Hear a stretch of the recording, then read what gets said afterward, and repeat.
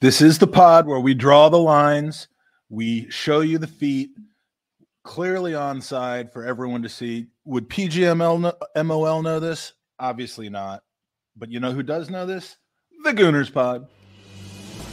Once upon a time, way back when there were only 9,000 Arsenal podcasts, 6 young men from various backgrounds. A young basketball prodigy with more trophies in the last 20 years than Tottenham Hotspur. An Irish kid with a horrible haircut. A young Jewish nerd who hadn't discovered food yet. A child from Hemel Hempstead who didn't want to be English no more. A handsome young man who learned to play football on the hard streets of Disney World. And a young Mexican AC Milan fan. Hatched a plan to take over the world of Arsenal podcasts. But then these boys became men. Jared, Ewan, Magic, Aston, Andy, and Miguel. And the rest, my friends, is history. And now, all these years later, you tune in every so often to hear their incredible takes, their football knowledge, and their sensual advice. But now, it's gone too far. You, our fans, are at long last witness to season 7.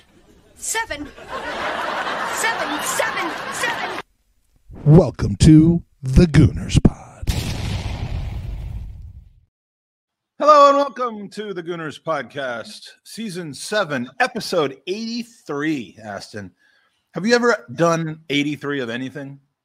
Well, there's something I've done more than 83 times, but that's between me and Jesus. Well, in my case, it's between me and Andy's mom, but it's good to pod again with you, my friend. It's been a while since we podded. Thanks for for keeping the episodes going while I was in New Orleans gallivanting around with fellow Gooners where you should have been. And yeah, I had some unfortunate things kind of come up, so but I will say we did have a lot of fun even without you. We did keep things going. We had Jared on, we had Owen on, we even had one with hers on. It was weird. It's almost like they showed up as soon as you left. Yeah, it's weird. And right now he's at home doing nothing. Literally asked him to be on this podcast today, and still can be, but the guy, you can't corral him, and it's but thank you for the thumbnail. Thanks to KT Salon for my toenails. If you want to learn anything about my post-game pedicure from the other day, I know it's of interest to most of you, but you can go on the Sunday roast last night because we covered it in depth. I don't think we need to really go over it today in too much depth, but yeah. So far, we'd like to say hello to the chat, which is completely made up of people that we podcast with. We got Mike in the chat. We've got Jared in the chat. Bill, who's basically with us most of the times that we do the post game show. So we're just kind of talking to our friends today a little bit about an incredibly annoying thing. The Super Bowl. Now, what were you going for? Who were you rooting for? Did it end up like you wanted it, or did you even give two shits? Oh, the Super how many Bowl, shits did you give? I sorry. Like, I don't watch the Super Bowl. I don't know. I don't even know who was in it this year. I used to know back when I used to do when I was in college, and I used to drink a lot more than I do now. But yeah, I have no idea. I have no horses in that race. For all I know, Stan's team could have won again. I'll tell you, they didn't. They were not there. But yeah, I had a feeling that you were, not super into to the Super Bowl. To you, it's just the bowl. It's like any other bowl. And yeah, so I did win some money last night at the very, very end of the game. I got my little square with Kansas City 8 and Philly 5 hit for me at the very end. Other than that, though, I was just happy Philadelphia lost. I'm not a fan.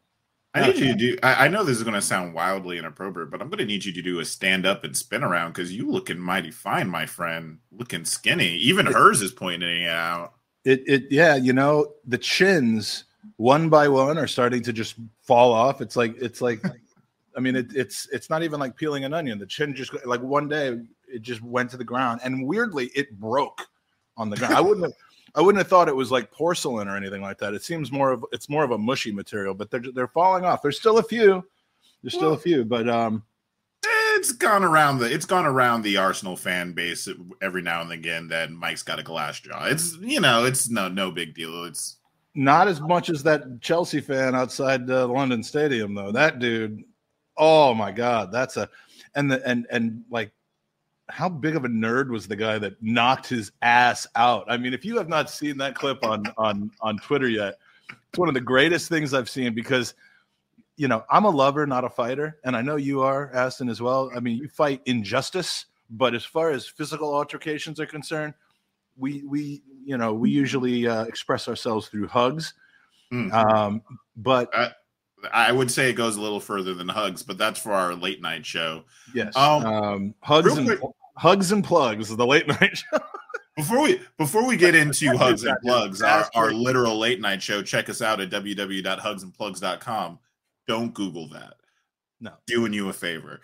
I do want to ask you, you were at Gooner. You got to see people. I mean, come on. It's not called Magic Mike's Mystery Tour for nothing. You got to give us the deets. Yeah, the Gooner crowd not super impressed with the Magic one. I mean, they've known me since time, I think is how it's said, from time. They've known man from time. Is that okay? I have to ask Aston every time I say something now. No, but no, it was a very good time. Special shout out to the longest traveler of the trip, Demsek. Our own Demsek, who may or may not be in the chat. In fact, I think if Sophie's still going over there on the Highbury squad, he's rightfully and probably over there. But Kevin and his lovely wife, Allison, which is a name I have no problem remembering since my daughter is named Allison, just traveled over. They came to New York to stiff some characters at Times Square that they didn't realize they were supposed to give money to after taking a picture. And then they went to Gooner and had the time of their lives. So enjoyed spending time with him, with them, and with everybody there. I think I might have a few pictures from it, which I'll bring up throughout the pod. But it was a great time. We did lose. We always lose the game if there's one being played during Gooner because sometimes it falls on the fourth round FA Cup weekend, and some of those times we're not actively involved in the tournament. But absolutely great time. King and Queen were named. Ryan Lordos, the man pictured here, pulling me out of a gutter or out of a manhole. Classic. Well, I'm wearing the same shirt that I'm wearing now. For his heroism displayed in the line of duty, he was awarded Gooner King, and Danita from Atlanta, a well-deserving Gooner Queen. And the rest of the weekend, I really don't remember. Some stuff happened, I'm pretty sure. But here's a bunch of us at the pub. We got Caroline, her mother, both expats that live in the States now. We got Joey Murphy, the OG, and Rick in the picture. We got Fees Tees, Mr. Nola Gooner, Stephen Feely in the middle, and that's Demsek on the right. Me with a couple of Englishmen, and I'm pretty sure that's not makeup. I don't have lipstick on, but I was drinking red Gatorade that day with vodka, so that's why I look like a clown on that particular picture. Don't have an excuse for the other ones. What Mike's not telling you is he's just too embarrassed to say he prettied himself up to walk the streets. I know what you do while you're out there. It's okay. You got to get those 7 houses somehow. The capital's coming from somewhere. Well, yeah, I do sell various aspects of my body. But yeah, so it was a really, really good time. I strongly recommend going. Next year, it's going to be in late January. I want to see all of your asses there. And as far as you're concerned, we're going to see each other in a few weeks. Yeah. Got to get you back out here. One, we should be seeing each other more often. Maybe we'll even do like a post game together or something at some point while you're at your new house. Because I mean, that's an option now. Yeah. We do got to get it. There is a full size unicorn in the pool waiting for you, Aston. It's there. It's waiting for Bukayo Snacka to arrive. Bukayo Snacka strikes again. Yeah, you gotta ride that mofo, and I don't say that about a lot of things that I have in my house to you, but I want you to ride that. Listen, you're not the first white guy to tell me to ride his prize pony. Okay, like it's kind of a thing for a lot of people. Yeah, I know. Yeah. Dude, I've been on Pornhub. I mean, briefly. I quickly went away. One time, yeah. Accidentally, when you were looking for Jesus. Well, I didn't realize that there was going to be penises. Once that occurred, I was gone. But yeah. So anyway, speaking of penises, we drew a game this weekend. Well, as long as we're on the context of penises, you have to see the map of my walk. When I go up on that mountain behind me, you walk from one end to the other. This is literally, and I'm not making this up, and I didn't try to do this. This is the map of my walk. That it's a 2.5 mile walk where you go up the mountain here in the middle. I know you can't see what I'm navigating to. Then you go down the middle. I can't tell if that's a number 1, number 2, or number 3 occurring there, but that is the actual 2.5 mile circuit that I do. I love that you're so Floridian that you're already calling things like mountains, like we do in Florida. It's officially called that. It is not technically a mountain, but it is called Mount Tumalo. It even has a name, and yeah, it's like 200 feet high. we have the same thing in my neck of the woods. Mount Dora is not actually a mountain. But yeah, well, getting back into the game, like yes. we did play this weekend. We're going to get into, trust me, I've got some rants in me for the PGMOL. But before we talk about the controversy, I do want to kind of talk about that game. You know, Arsenal were going in it a little deflated. We did lose to Everton in the league. We did lose to Manchester City in the FA Cup. So for a lot of people, this was a must-win game. And honestly, I think you can see a lot of that frustration in the stats. I mean, this is the one that's the most damning here. Look at the amount of shots we're taking outside of the box, most of them from Zinchenko. And the minuscule amount of XG we're able to conjure up. Actually, on the day, Brentford actually ended with more XG than us, which is now the second game in the entire league that we in this season. If I could talk today. Now the second game this season, we have actually not been the better team, which is a little bit worrying. Did you see the whole game? Yes, I watched the game here with my new neighbor. Not neighbor, he lives about 20 minutes away, but Alex from Sarasota came over. We watched the game together. We're going to have to decide whether we're able to do that again because we're both very superstitious. We switched chairs at halftime, and it seemed to work until it didn't. But yeah, we did. I did watch the game. I watched the game, the whole game, and nothing but the game. I didn't necessarily think. I mean, look, you're pointing to XG as the definition of whether we played better or not. No, not necessarily. There are other factors to it. I think that actually, and you can look at the XG charts, we played a lot better in the second half, for example.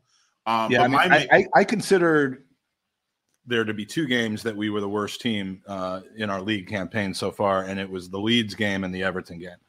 I don't really know that I would put the Brentford game into that category, but we certainly struggled against a pretty well drilled, well put together team. But if the XG stats show that, then by all means. I would say is I don't think we were the better team. I don't think that means that we were necessarily worse than them, but I don't think that we were any better than them. And one of the main culprits from that has been actually a cult hero this season, William Saliba. And Tony actually had his numbers. We're talking about 10 aerial duels, 0 of them won by William Saliba. No tackles on the day. He no winning the no turnovers. No turnovers won. He did manage to get some interceptions, which is kind of his role as kind of the sweeper in the back. But it was really Gabriel that was leading the charge in defense. And for the first time really, I just think that they had his number, you know? Well, you know, I mean, how old is he? 21? Yeah. Until he's 22. Until he's 22. I mean, that's how it works.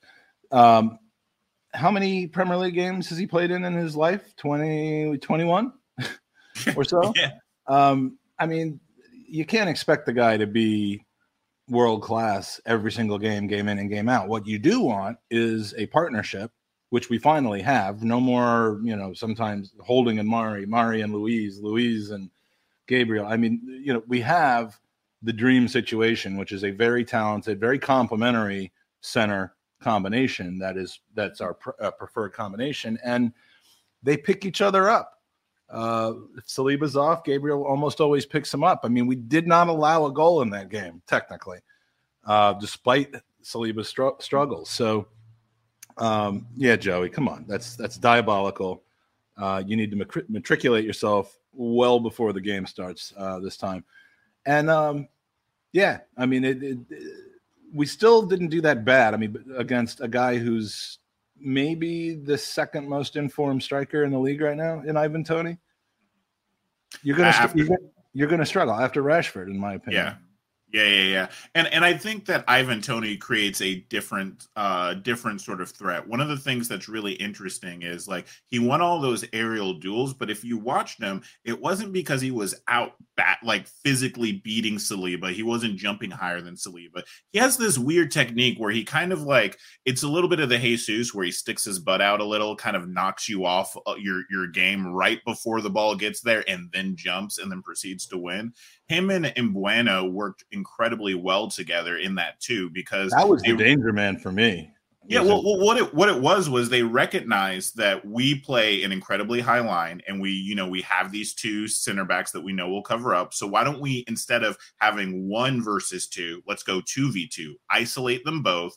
Ivan Toney wins his header, flicks it onto Mbueno, and then there you are. You're in on goal immediately. And I think Brentford did a great job exposing that.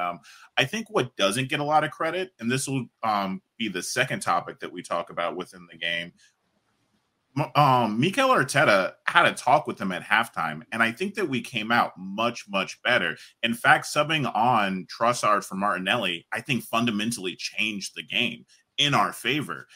And I think that had it not been for the controversy that we'll talk about later, I think that might be it. We would be looking back at this and going, wow, what a brilliant bit of decision making, a bit of man management coming from Mikel Arteta. Well, and it's interesting you mentioned the man management. I mean, to me, that sub makes itself.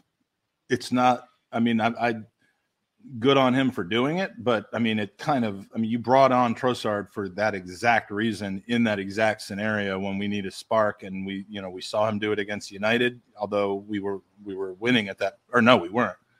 It was 2-2 when they brought him on. We saw that happen, to an extent this weekend.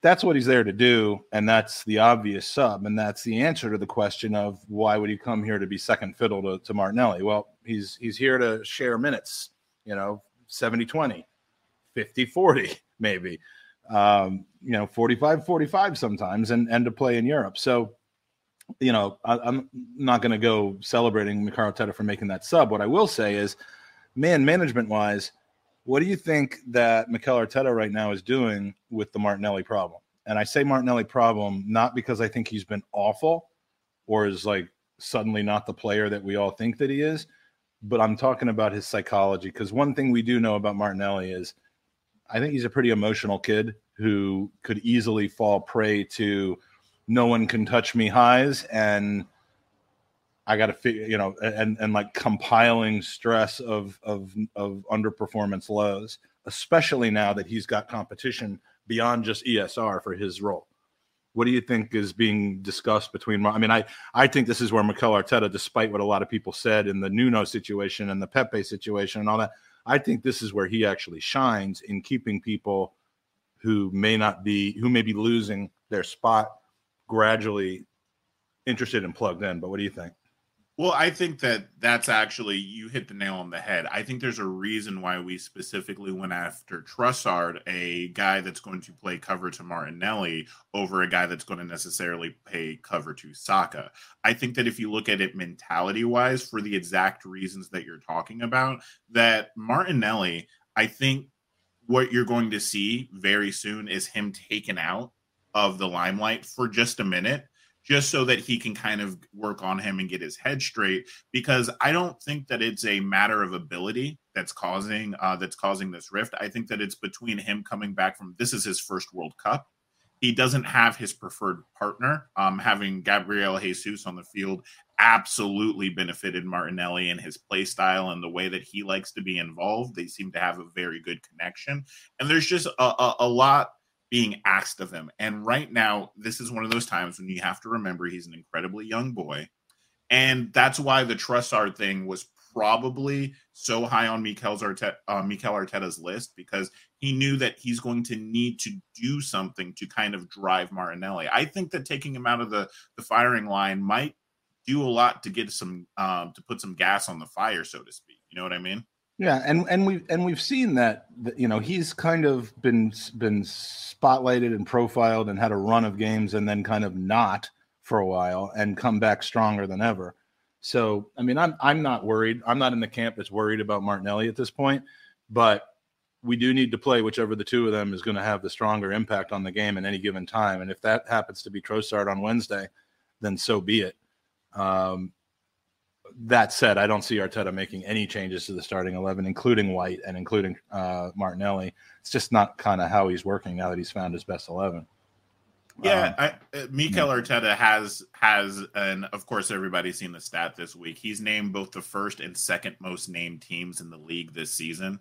The one that's the most named team is the one with Jesus. The second most is the one named with Nketiah. Everybody's been pretty much nailed on. Saka, Gabriel, Saliba, White. The only spot that really alternates has been the left back position, with Tierney and Zinchenko both struggling for fitness at different parts of the season. Yeah. I'm just going to let the cat out of the bag, all right? Because I know everybody's sitting here talking about it. So can we talk about these guys right here? The PGMOL, because for the second time this year, and it's crazy that this happens once a season, but multiple times in a season that the PGMOL has come out after a decision made against Arsenal and said that they completely got it wrong. And I'm shocked that they're even doing that. Like I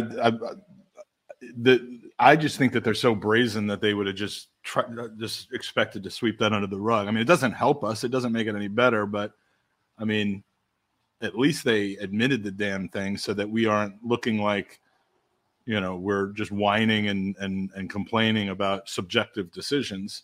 But the thing is, and I think that's where everybody gets with this offside thing, is that offside isn't as subjective. Sure, there's a little subjectivity in where you draw the line, but that's talking about like literal millimeters. We're not talking about like the difference between what's a handball and what's not a handball. You know what I'm saying? And for them, there's not one but two offsides in that play that didn't get caught because they forgot to draw the lines. It's shocking decision making. It's again a call for the issue that is the refs in England, because we knew when they implemented the technology, at least I knew personally, I'm like, yeah, you can give them all the technology you want, but if the heads that are driving, you know, the machine aren't screwed on right, you're going to keep getting more and more ridiculous decisions. I think actually a lot of people want to get rid of VAR. I say, no, thank you, VAR, for exposing how bad these refs are.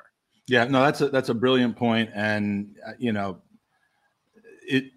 it's been said by a lot of different people in a lot of different ways online, on Twitter, on podcasts. But yeah, I mean, VAR isn't the issue. VAR works splendidly in some places. It works great in Germany. I think it works well, and it works great, I think, in Australia. It actually works quite well in the U.S. But, you know, and we saw a situation right from the very, very off, early doors at the first hurdle of the World Cup. Of the World Cup, we saw an automated offside system in that Argentina-Qatar game, I think it was, or Qatar-Ecuador, I think it was actually, where it really, really did look like it was onside, or I mean, it looked like one, but then the automated lines drew it, and to the extent that works as well or almost as well as goal line technology works, who cares if it's in the middle of a season? What stops a PGMOL or an FA or a Premier League from saying this technology exists?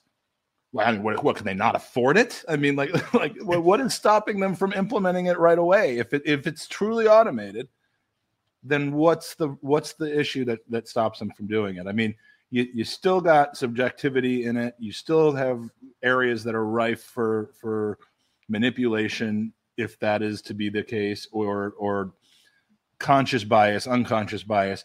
But offside should not be one of those situations, and goal line technology shouldn't be one of those situations. And I just didn't know that you could really automate offsides because of not only the lines that have to be drawn to determine whether a person is offsides, but the literal 1/24th of a second frames and determining when the ball actually left the foot of the pass as well. I mean, there's some margin for error there, but look, there's a reason why I'm not a computer programmer. There's a reason why I'm not most of the things that I'm not, and I'm not. Right. And I think VX Gunner has it pegged, and it's becoming exposed to the point where you can't ignore it anymore. If you automate this shit, the brown envelopes stop flowing. Well, and I'm going to get into this too, because obviously when you point out the technology, let's not forget that there are Amazon stores that don't have any cashiers because their cameras are so good that they can pick up your face, the item that you purchased, and run the whole thing automatically with you just walking in a store, picking up items and leaving. And they literally do not need people in the store to run it. There's when I'm out doing the things that I can't talk about on the show because we'll get demonetized, I have to always worry about the fact that there are cameras around that can capture random people's faces and then can immediately put them in jail. If I'm speeding or I pass a red light, there are cameras that can automatically not only detect that I'm speeding, not only detect that I've run a red light, but then they can also take a picture of my license plate and I get a ticket in the mail. Are you trying to tell me that a league that gets a $12 billion TV deal that spends $1.5 billion or something and transfers in a single window cannot put together the money, the talent, the people in order to fix this problem? No. And I'm going to tell you exactly what the problem is. And we all know what the problem is. It's this. This is the problem. The PGMOL has been a boys' club from Manchester since time immemorial. Not a cocksuckers from Bristol, man. God damn it. Not a single referee from London. Not a single brown referee, not a single female referee. All of them, and I want to make sure some people understand this real quick, because I know everybody's going to say, oh, you're trying to say conspiracy. Oh, you're just whining because you're Arsenal. There's both, but let me explain. Even if they are not getting together and deciding by some outside influence, hey, listen, we're going to take some money here or we're going to screw Arsenal there. You don't need that to happen. All you need is a collection of people with relatively similar biases for them to make similar decisions in favor of one thing. That's why you need diversity in your company. That's actually why, by the way, for a lot of people that think that companies are diverse simply because they want to make certain groups happy, that's actually not true. What they actually found out, corporations, multi-billion-dollar corporations did research and found out that when they had diverse boards, when they had diverse management, they actually problem solved better. They actually made more money. They actually found better solutions. And that makes sense to anybody with a brain that goes, oh yeah, you need multiple people that have different opinions so that you can weigh which opinion's the best. And this probably doesn't even need to be said, and correct me if I'm wrong, because I don't want to speak for you, but I think when you mention diversity, you are including but not limiting that to color, gender. I mean, we're talking. It's also geographic. We're talking about geographic location, age, hairstyle, history. I mean, literally, the more ways you can diversify, the less risk. I mean, this is now I'm putting it into financial terms. more way you diversify, the less risk of error you will have. And you just have such a mono thematic or mono personality, just the opposite of diversity in PGMOL. If there was an opposite of diversity that you could possibly put together, it would be the membership of the Select Referees Club in the Premier League that is not only monotone, mono theme, mono individuals, but it is also closed to anyone else that may have talent that doesn't fall into that category. And so it's not changing anytime soon. I mean, you're going to tell me that with 92 football league clubs playing anywhere from 46 to 90 games a week in England, and just hundreds and hundreds and hundreds of non-league clubs, that there are not any female like center referees. I mean, I know we have lineswomen, who are talented, and a couple are in the Premier League now, but I mean, you just no women, nobody of color, nobody of foreign. I mean, remember when we used to have like Italian? I mean, they're less likely to have internal bias about a Premier League club if you're from Italy, even if you're a white man and a middle-aged man in good shape, but from Italy or from Burundi or wherever, you're going to have a different approach to the game, and it's going to be more about doing your job well than it is about filling your needs. So, and also there's the group bias that when you're in an in-group, for example, like say you're all boys that grew up in Manchester, you're not going to speak out against your boy.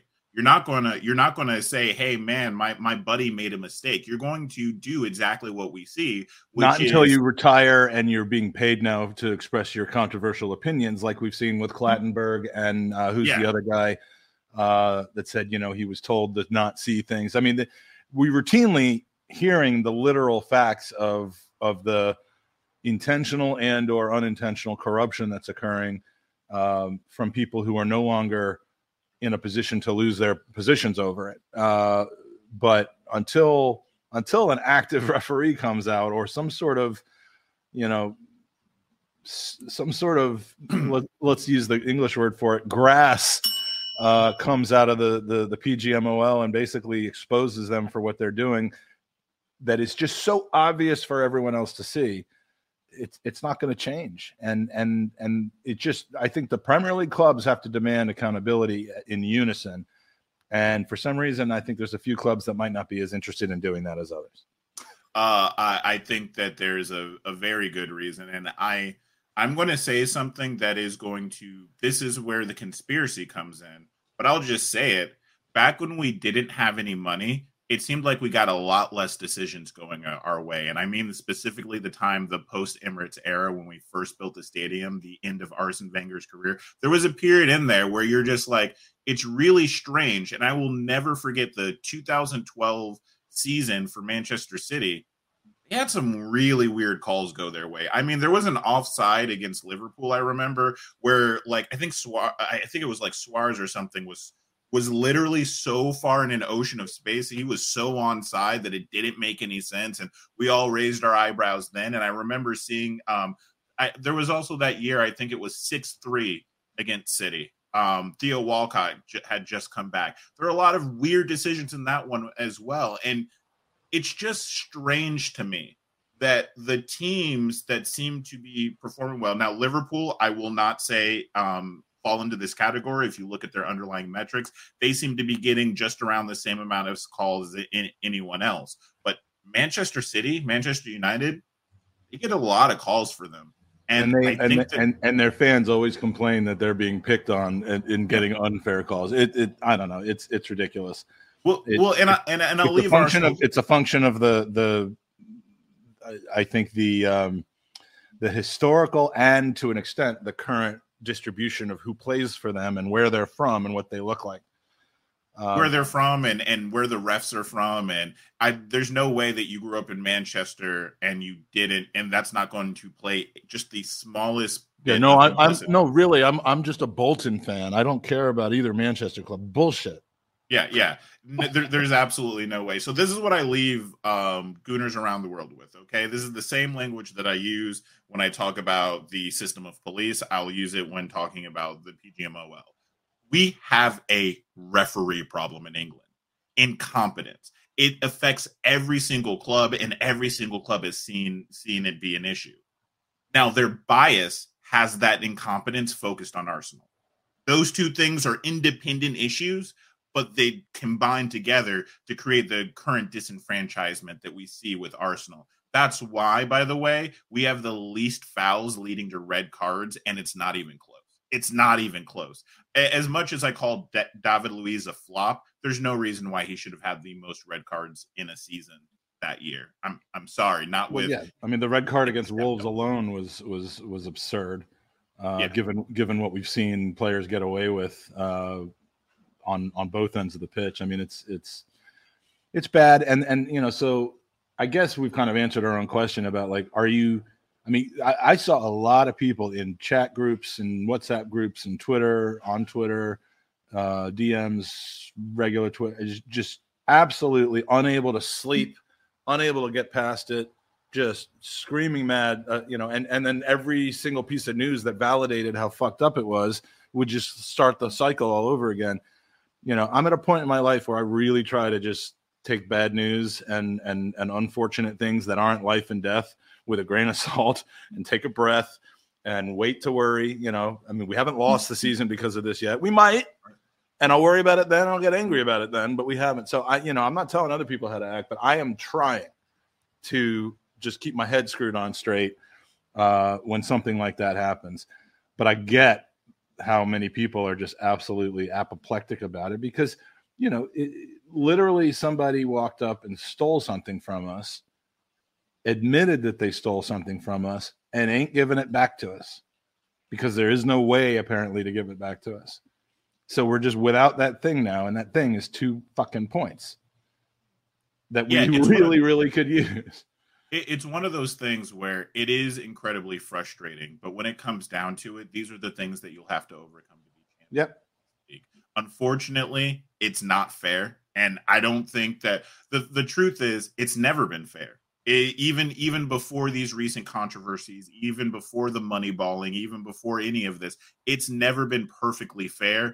Maybe you'd have to go back to the 1800s, and I even doubt it back then, right? So these are just the things that we're going to have to overcome. And boy, will that fruit at the end of this whole journey be the most delicious when we can eat that pie and tell everybody we did it, and you tried everything to take it away from us. Yeah, but I'd expect that from a team that is seasoned, and I mean this team is already kind of overachieving, and again, I said it last year that they were a year ahead of where they thought they would be, which is probably why they didn't completely reinforce the team in January and go for broke for Champions League. This year, I think we were right where we wanted to be for top 4, yet we're competing and leading the chase for the title. That doesn't mean that I'll be just honky-dory if we slide down to 4th place, which, and say, well, that was our goal for the season. Believe me, I will not be happy about that. But, I'm not sure that we're the team that can keep surviving these gut punches. I would love for them to prove me wrong, but I do worry a little bit that, that we're teetering on the precipice of Mikel can only manage these guys up enough to overcome the continuous kicking that Saka's getting, the continuous bullshit that, and things being called both ways, and us being penalized for running up to the referee while no one else is except for that one dude yesterday. And Lamina and what is there, some handbags in the derby? What's going on here? I see Liverpool and Everton are having some mild fisticuffs, but and of course there'll be no punishment. We'll get docked 2 points for what just happened in Everton. The FA will send us an email telling us to get Liverpool's players under control and charge us for it, right? Yeah, there's some pissed off people right now. Oh, is it going off? It's I mean, there's no punches, but there's people being held back and walked off the pitch, and that bit of a kerfuffle. Yeah, someone who's actually paying attention to it, you know, put something in chat about what started all this, because I only saw when there were people screaming at each other and Robertson's involved, and I don't know. Anyway, not to get too far off the topic, we'll get charged for that.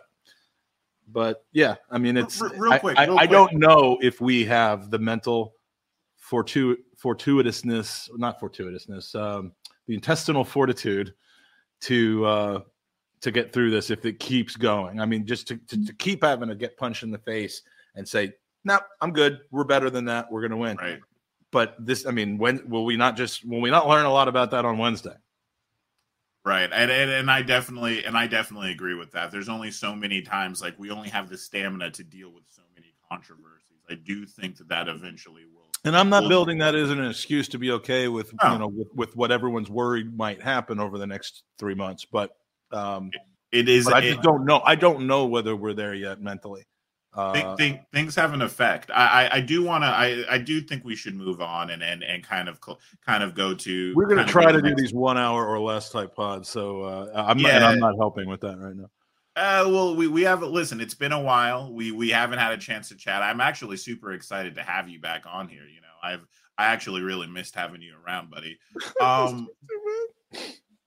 Real quick, just so that everybody can leave with something, I do want to just say solutions to this problem: hire diversely, first and foremost. Thing number 2, create a list of policies and procedures that are transparent for everybody to see. Everybody needs to know exactly what the process for ruling something offside for that ref is, so that we can honestly see. Because right now, for all we know, there could be a good reason he forgot to draw the lines. That seems utterly ridiculous, but it will seem utterly ridiculous while we don't. Him getting punched in the face in that moment is the only good reason I can think of. It really is. Because that is literally your one job. Like you do that. You just automatically. Okay, this situation is occurring. Bang, bang, bang. 1, 2, 3. It's not that hard, and it's not like a new thing for them either. I don't. Now, how's this? I don't think he forgot to draw the lines. I don't think so either. I think he drew the lines and saw what they showed, and then conveniently undrew the lines. I mean, I don't think he drew. I don't think he ever drew the lines. I think he knew, because you could see it visually. I think he knew, and I think that's the excuse that he's giving, because he know. Like, I don't think you even need the lines. If you look at the image again, like they're on top of the last man. They were even saying in the commentary, like while watching it, "Oh, he's on top of him. He has to be offsides," right? So I think he knew, and I think that there's a lot of money in for being forgetful, but that's neither here nor there. I do want to kind of transition to some positive news around the club. We do have some great things that are happening. Obviously, if you guys pay attention to the women's at all, we did just win 2-1 at Man City. The women will go on to play Bayern Munich in the Champions Cup later. Hold on. Put that back up again. How did we win that game when it's 2-1 to Manchester City? Oh, wrong. That doesn't look like a win to me. I know we're going to Germany. It's the wrong. Yeah, I know we're going to Germany to play Bayern Munich, but let's make sure I got this one right. I could have just let that go, but 2-4 to Watford. I did get the Youth Cup right, so there we go. Nice. I clearly didn't watch either of the games, but I do always like to highlight the things from around the club. And coming back this week, before we are going to preview the Manchester City game, we're going to talk a little. I want to hear your thoughts, because I haven't had a chance to hear your thoughts on the psychology of the title race yet. But while we're talking about the psychology of the title race, I'm bringing back, here's the meme of the week. How an Arsenal fan handles being top of the league. What's wrong? We're top of the league. Why is that bad? We keep winning. Isn't that a good thing? No. Surely the more points we get... The more points we get, the more hopeful we get. If we want to win the league, we can't be top of the league. If we're top of the league, someone's going to catch us. So you want to be lower in the league? Yeah, then we might win it. As low as Tottenham? Not that far down the table. Okay. I still think we'll win the league. Why are you saying that? That dude's stupid, man. I mean, he's no, but it's funny because it makes a little bit of sense. We should be pushing our chests out saying we're fucking top of the league right now, but instead 80% of us are shitting in our pants right now. Yeah, it's so true. Whatever happened to my least favorite saying in the whole wide world right now that comes up on every single podcast, which is, if you had told me at the beginning of the season, blah, blah, blah, blah, blah, I would have bitten or ripped your hand off or your penis. Or, I mean, like, why are people ripping body parts off when they have good news given to them? Like that just doesn't make sense to me. It's not fair. We're a violent culture. What can I say? We're the ones that invented all those fun medieval torture BDSM devices. I would like to be able to. I would like to be able to impart good news upon the person without having a limb ripped off of my body or bitten off, even worse, which is what some people say. So, I mean, to me, I just don't tell anyone good news. When I find out good news, I keep it to myself because I don't want my arm ripped off or bitten off. But yeah, again, it's about perspective. It's about, are you looking at what happened yesterday, last week, last month, or this entire season, and where are you placing it all? And I see far too many people titrating that viewpoint to whatever gives them the most angst. It's the whole year. If we start in 15th place and then play the second best football of the season and end up in 8th place, then it's not about how we played recently. It's the whole season that's the problem. But if we start off top of the table and we eventually slide down to second or third at the very end because of a poor month of play, then it's that month of play is what matters, not the early part before. So, the end result is some people just love to be miserable. Well, I love it. I think this title charge is interesting, right? Because it's a place that we haven't been in sometimes. And in a way, I feel like all of us are watching, like, the nurses from a mental institute see how we all deal with trauma, because some people, like you say, cannot deal with saying anything positive. If you say something positive about Arsenal, like, oh, Arsenal looking quite good this year, shut the fuck up. We're going to lose now. We're going to lose. Actually, just so you know, on this show, we will no longer be doing predictions because the last two predictions, 2 times. That is why every time I'm asked for a prediction, I say 2-2 because it doesn't. I'm not gonna predict a win because then it's my fault if we lose. I'm not gonna predict a loss because that's toxic and negative. So 2-2 every single game, and most of the time this season I've been pleasantly surprised. But you fence sitting wuss. Call me that if you want. It feels good when I sit on a fence every once in a while, but yeah, I mean, the psychology. Are we just going to let go that Mike says that it feels good when he sits on a fence? We're just going to cruise right past that one. It's like acupuncture in a sense, acupuncture. But yeah, it's a weird thing, the psychology of Arsenal fans. I mean, I could write a book on it if I had the time. I would love for someone else to do that. I think we actually, a few of us in the TGT chat had talked about maybe doing a show on Tom's channel about it, because it's just really between the transfer goofiness, between the way we handle success and the way we handle failure. It's just a unique. And it's not just unique to Arsenal. I mean, it's a sports thing kind of, but yeah, I'm loving Tiger Gunnosaurus right now because anytime you say on form and spot on to me, you get put up on the chat. And secondly, he or she has noticed that we win when I'm at the stadium. 22 games, 1 loss. And most recently back to back with Spurs and United. So, and I don't think we've won a game since then. So, look, if you've got extra money, donate it to Gooners versus Cancer, and then if you still have extra money after that, send me back over to England, where I will secure the rest of the season for us. You know what's really fun? And then we have this. Mike uses the loop.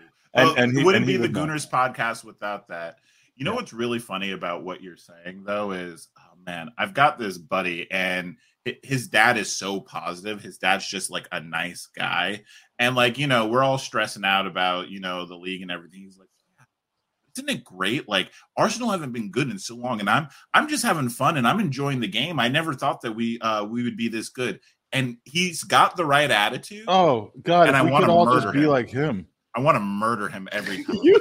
Son of a bitch. Don't you ever tell me Arsenal's good again. Like, it's so bad because he's right. We should just be enjoying this ride, and that's where I want to be. But you dangle that title in front of me, and I turn into a monster. I mean, look, if it had been 5 years since the last title and all of a sudden we were kind of back on again, I mean, but it has been an Arsenal generation. Yeah. And I personally, being disconnected and unable to really follow the team through 92 to 2006, I missed all the last ones. I heard about them from people and just didn't really feel super connected to it. So for me, it's been 30 some odd years since we had this feeling. I didn't really know what I was doing back then.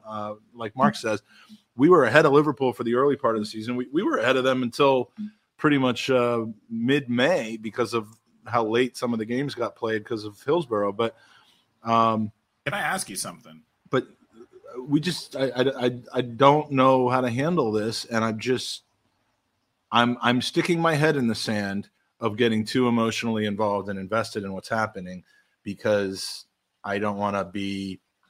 I just don't want to be super upset when it doesn't happen. After the game, I went for a pedicure because I didn't want to read social media. I didn't want to hear about all. I mean, this is before the VAR call. The lines not being drawn and all that.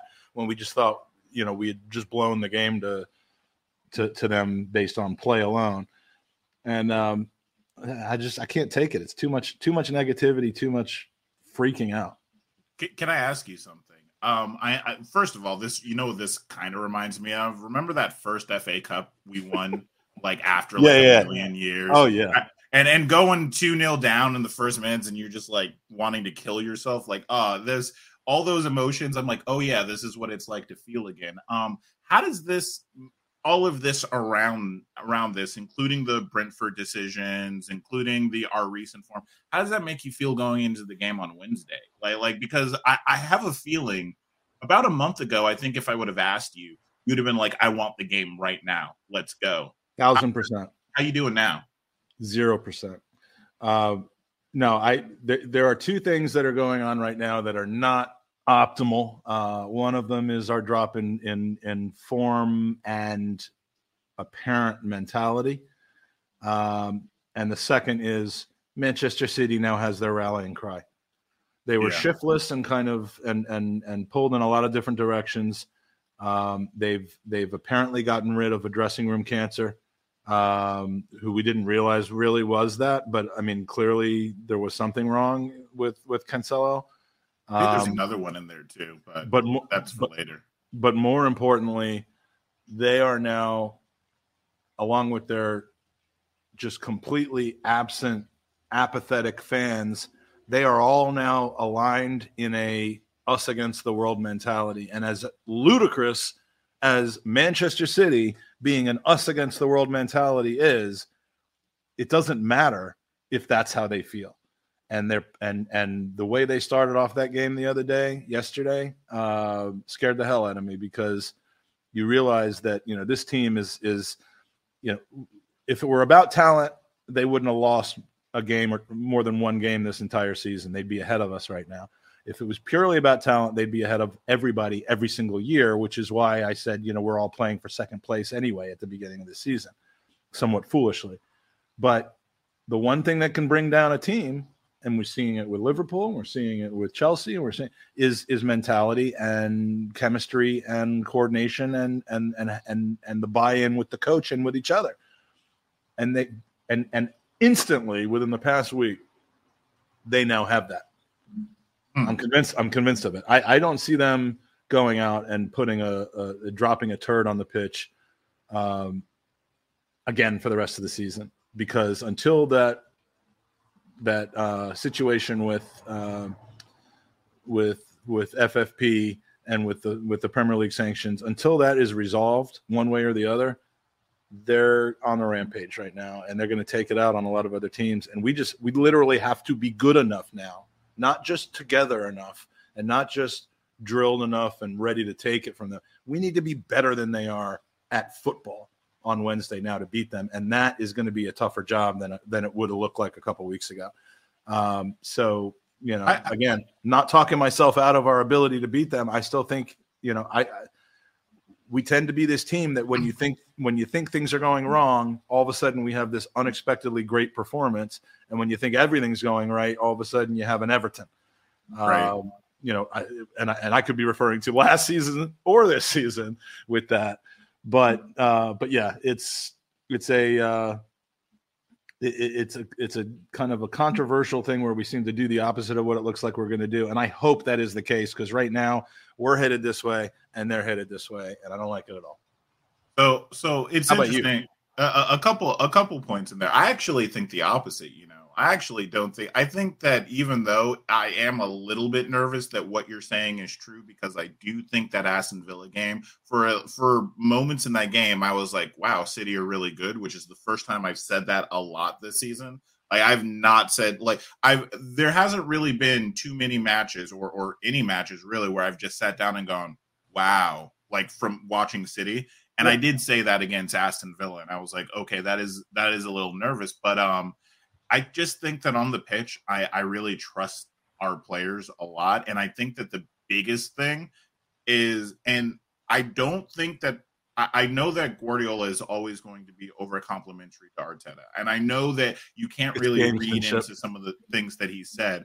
But I will say, in past matches, even the ones where we've lost, Guardiola has said things like, I didn't expect this, or I think it was one of the ones that we lost where he's like, I've never seen rotation like that before. I think I learned something today. And that's where I think our little ace in the hole is. I think that Mikel Arteta actually, just how things work, just the same way that we saw Arsene Wenger, I think Guardiola might be coming towards the end of his cycle with City. And I don't know if the end of his cycle with City will be his end of his cycle with football, but there just comes a point when you've been in the game for so long that your ideas get kind of seen through, and you're just not creating and innovating as much as you used to. And that's when the young blood come in, Ten Hag, Mikel Arteta, Potter to an extent, come in and try to change things up. Xavi over at Barcelona is another great example. Even Zidane. Right. And I think that we might be just about there where Arteta can throw a couple of tricks at him that he won't necessarily know how to cope with. And there's always the, possibility that Guardiola overthinks it. He tends to do that against his favorite people, right? Like this might be a game where we might see, Kevin De Bruyne false nine with Gundogan playing left back or something. I don't know. I don't know. I don't pretend to be a genius like them. Yeah. So I do think that there's a possibility where I don't think everything's all right. I don't necessarily think they're going to go on the stage. If they don't drop points to us tomorrow, I do think that they will drop points between now and the end of the season. And I hope I'm right about that. But you know what a good way to kind of compartmentalize this might be? Why don't you answer these? Tell me where it'll go wrong for Arsenal if we lose, and then tell me where it'll go right for Arsenal if we win. You're asking the wrong guy that. No, honestly, because I don't analyze the game that way. I mean, I proudly wear my lack of technical nous. It's not about tactics. It could be emotion. It could be the crowd. But that's where I tend to go. I mean, I do. An early goal conceded will be a problem for us. We can't let them on the score sheet as early as they got on the score sheet against Aston Villa, because I trust our mentality and strength more this year than I have in the last 15 years combined. But I also know that there's still a long way to go. And, you just start shitting your pants. It's just human nature when you're, when everything seems to be lined up against you and then something bad happens. It's human nature to have a limit to how many times you can just buck up and deal with it. And so, I think if the game goes wrong, I think if we get into halftime level, and I know this is a loser mentality because we should, I want to shout out somebody who I have not necessarily got along with in the past that well, but but Arsenal was on Twitter. You were about to say Lee Gunner, and I no. This whole podcast. I'm not shouting them. I'm shouting him out, but for different reasons. But he. I mean, and all the reasons that we haven't gotten along in the past are my fault. But he was on with FK on Latte Firm, and I saw a clip of kind of. It was almost like a inspirational speech about, we're the Arsenal, we have to do this. We play, they fear us, we don't fear them. And it was, I mean, it's hard for me to explain exactly what he said, but I would go back and watch it because it was actually, I mean, he was dead on right about it. But you really have to have significant faith in the mentality of the club and how far we've come. And that's where I worry a bit. So, I think the worst thing that would happen for us is to concede early on. I think the later in the game that it gets, the better chance that we have of not only getting something out of the game, but winning it. And from everything I've heard about the Emirates crowd on Saturday, Saturday, it was unusually passive. I don't know if it's the ticket stuff that's going on, that there were a lot of empty seats, which is weird.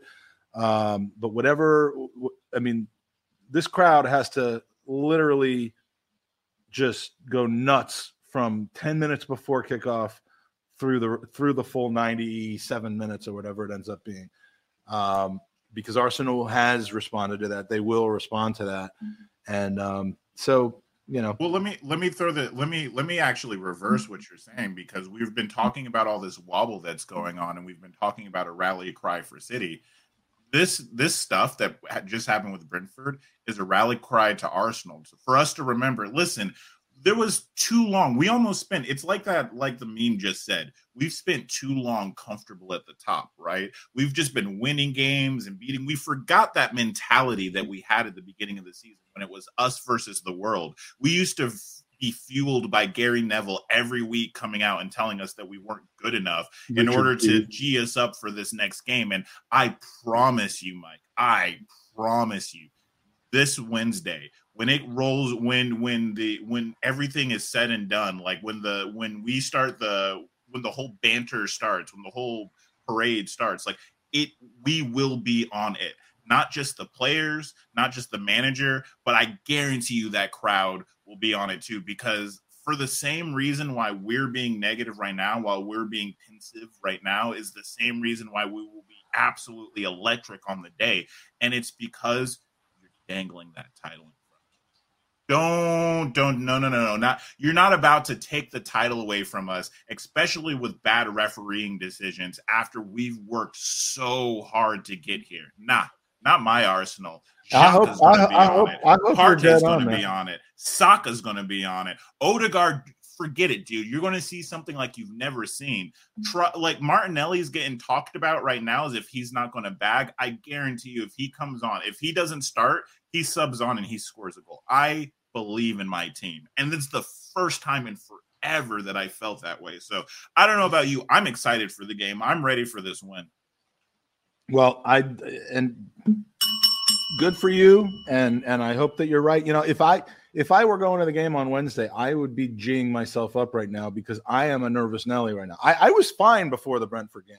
I was saying, you know what? One bad game against Everton when they played a very well-drilled, good game, new manager bounce, all that. I'm like, this is not, especially with what happened the next day with City losing to Spurs. I'm like, I was just kind of dismissing that as a one-off and not a wobble. And all of a sudden, even though the game was ripped from us, I mean, all of a sudden my confidence has taken a hit, and I'm just being transparent, something PGMOL will never do. So if I were going to the game on Wednesday, and I will be going to a new pub, new to me anyway, in Sarasota, watching with the Sarasota Gooners, which is a thing. I didn't realize that was a thing. And you should drive down on Wednesday and watch this game with me, and then spend the night if you need to. I can't because we'll talk about that off this. We're going to just make family and personal plans live on the podcast. But I'm going to be going into that probably kind of nervous and react to positively or negatively when something happens. But the people going to the game cannot afford that. You got to go and just absolutely destroy Manchester City from your seats as best as you can. And, I can't deny anymore that has an impact. I used to deny that referees didn't have an impact over the course of the season. It all evened out. Nah, I was wrong about that. I used to think, crowd can help, but, empty seats and complete apathy doesn't help. But I didn't realize how much it could actually will us forward. Yeah, I mean, how much it matters to these players. I mean, you were at that United game, man. Oh my God! We were even, and the crowd was just going. You see it. You see the crowd The crowd literally scored that last goal, and I've just used the word literally in the worst possible way. But the crowd figuratively scored that last goal for us in the 90th minute because we were not going to lose that game. And by we, I mean the 60,000 of us that were in the stadium, plus the 11 on the pitch and the 7 and coaches that were on the sideline.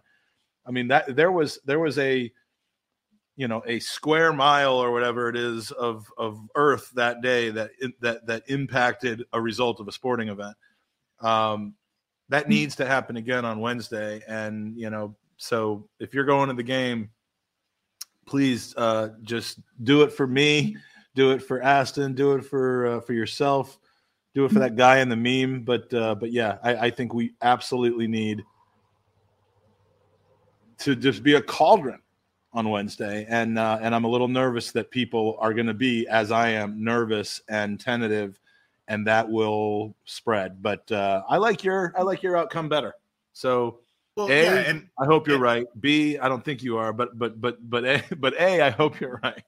Listen, man, not everybody can have my personality when it comes to the game, but I will tell you, for all of you that are trying. You're going to always get better in life, innit? I didn't understand that. You can always get better in life, innit? Ah, yes, absolutely. And we have a request from Mark, which is that if you do stay over on Wednesday night, you're going to be the new Owen in the football day video. There will be more. Look. You'll never know when the camera goes into my room and you see my head on the pillows sleeping. You're never gonna know what's coming up in the football day videos. I mean, I'm certainly not getting known from podcasting, but I am destined to get known around the world for my stupid videos of pedicures and being in bed with men and that sort of thing. So, and having a unicorn in my pool behind me, which I'm now going to get into as soon as we finish the show. So I was surprised you didn't do the whole thing from the unicorn itself. I'm actually shocked. It is that does bring us to a good time to kind of wrap it up. I do think that, we've said what we've got to say. Come on, you Gunners. I choose to believe in Mikel Arteta. I believe in our players. I especially believe in my captain. And I believe that we're going to go out and get a win tomorrow. And I believe that come this weekend, we will have the chat. Once again, are Arsenal going to win the title? And this time, we will. Are we gonna win all? This is how. Look, let me show you. I didn't even realize how nervous I was until I started talking tonight. But this was me just 6 short months ago, and I'm not. No, this is not the drunk AFTV video. This is the somewhat drunk AFTV video. Let's hope that continues. But yeah, this team is different. This club is different. I told you we were going to win the league. I told you we were going to win the treble, the quadruple, the quintuple. We're going to win all the duples. We're going to win tournaments that we're not even participating in. I mean, I'd love to get back to that guy because the last time I saw that guy, he was really, really drunk doing another interview with them right after the Manchester United game and proclaimed that the season is over, something for which I am already getting raked over the coals for and blamed for. So, look, you can't win in this world, but yeah, I'm feeding off your positivity about Wednesday, and maybe we'll continue that in a preview show or certainly some sort of post game show if we can get our act together to do that on Wednesday. But we got to win this game. We absolutely have to win this game. Yo, BX Gunner calling it. To be the best, we got to beat the best. Come on, you Gunners. Woo! No hiding, no shame. Fire. Lit. Let's go. Bet. We gotta play. We gotta play fat. We gotta be dope. And we just need to. I mean, Manchester City needs to say less. Oh Lord, this is going to be used in every clip around the world for the moment that Arsenal lost the title. Yeah, no. This is going to be using. I think the title of our next podcast needs to be "Say Less." Say less. So we're going to say less by just saying, "Come on, you Gooners."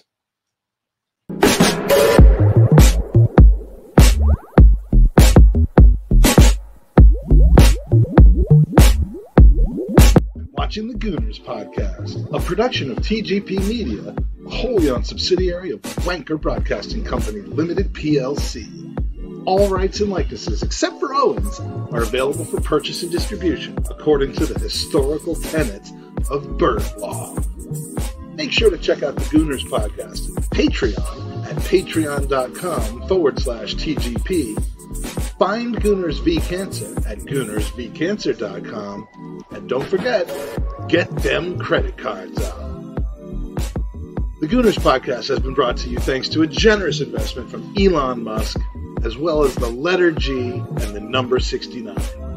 Remember, Gooner family, that Tottenham get better everywhere they go. TGP